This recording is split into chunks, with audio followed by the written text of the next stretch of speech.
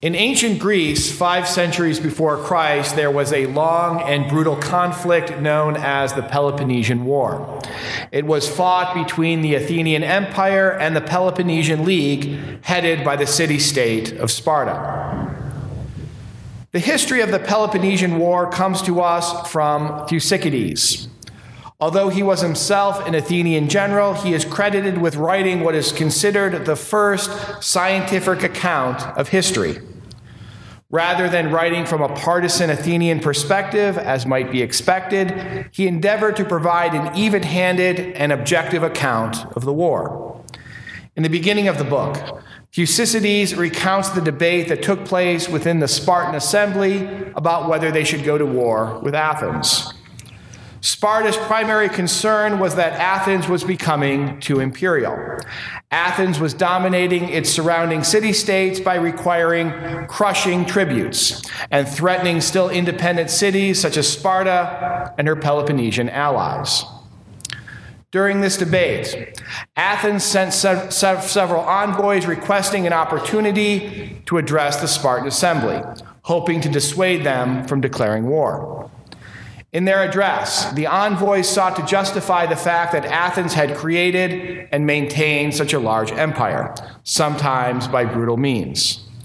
Surprisingly, though, they didn't try to invoke some grand moral justification for why Athens should control such a large territory.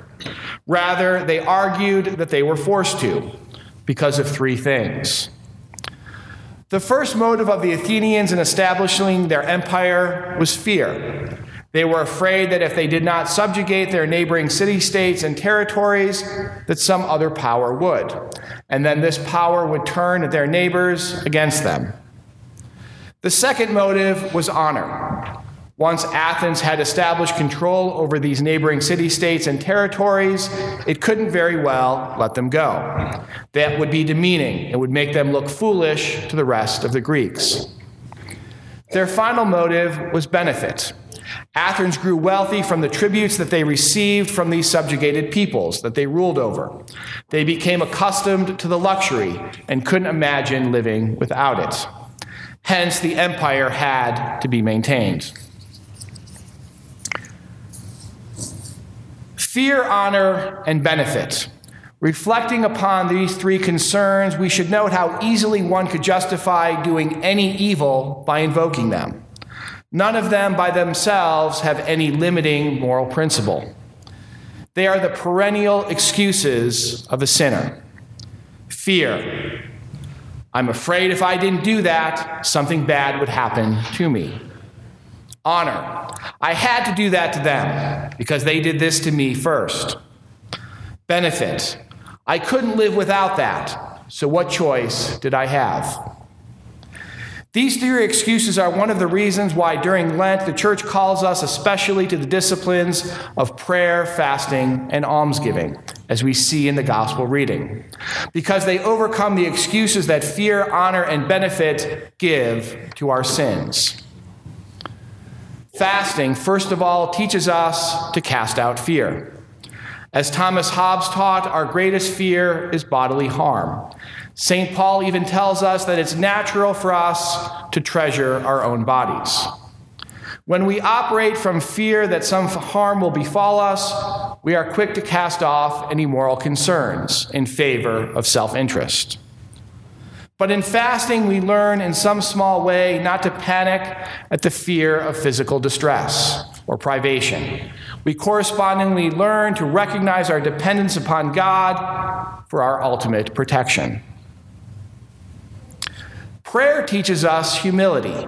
Humility is the antidote to honor. An excessive sense of honor or pride makes us inordinately sensitive to how we are perceived by others. When our honor is threatened, we feel justified in breaking the rules and trampling on others in order to maintain our standing in the world. But prayer puts us in a right relation with God, by which we recognize that the only true honor is in being an obedient son or daughter of the Most High God. Prayer also helps us to see and recognize the divine dignity of others. In doing so, we cast off our concern for worldly honors and competitiveness. Finally, almsgiving teaches us detachment from the unnecessary things of the world. When we experience material abundance, as probably most of us do in the United States, luxury becomes our baseline.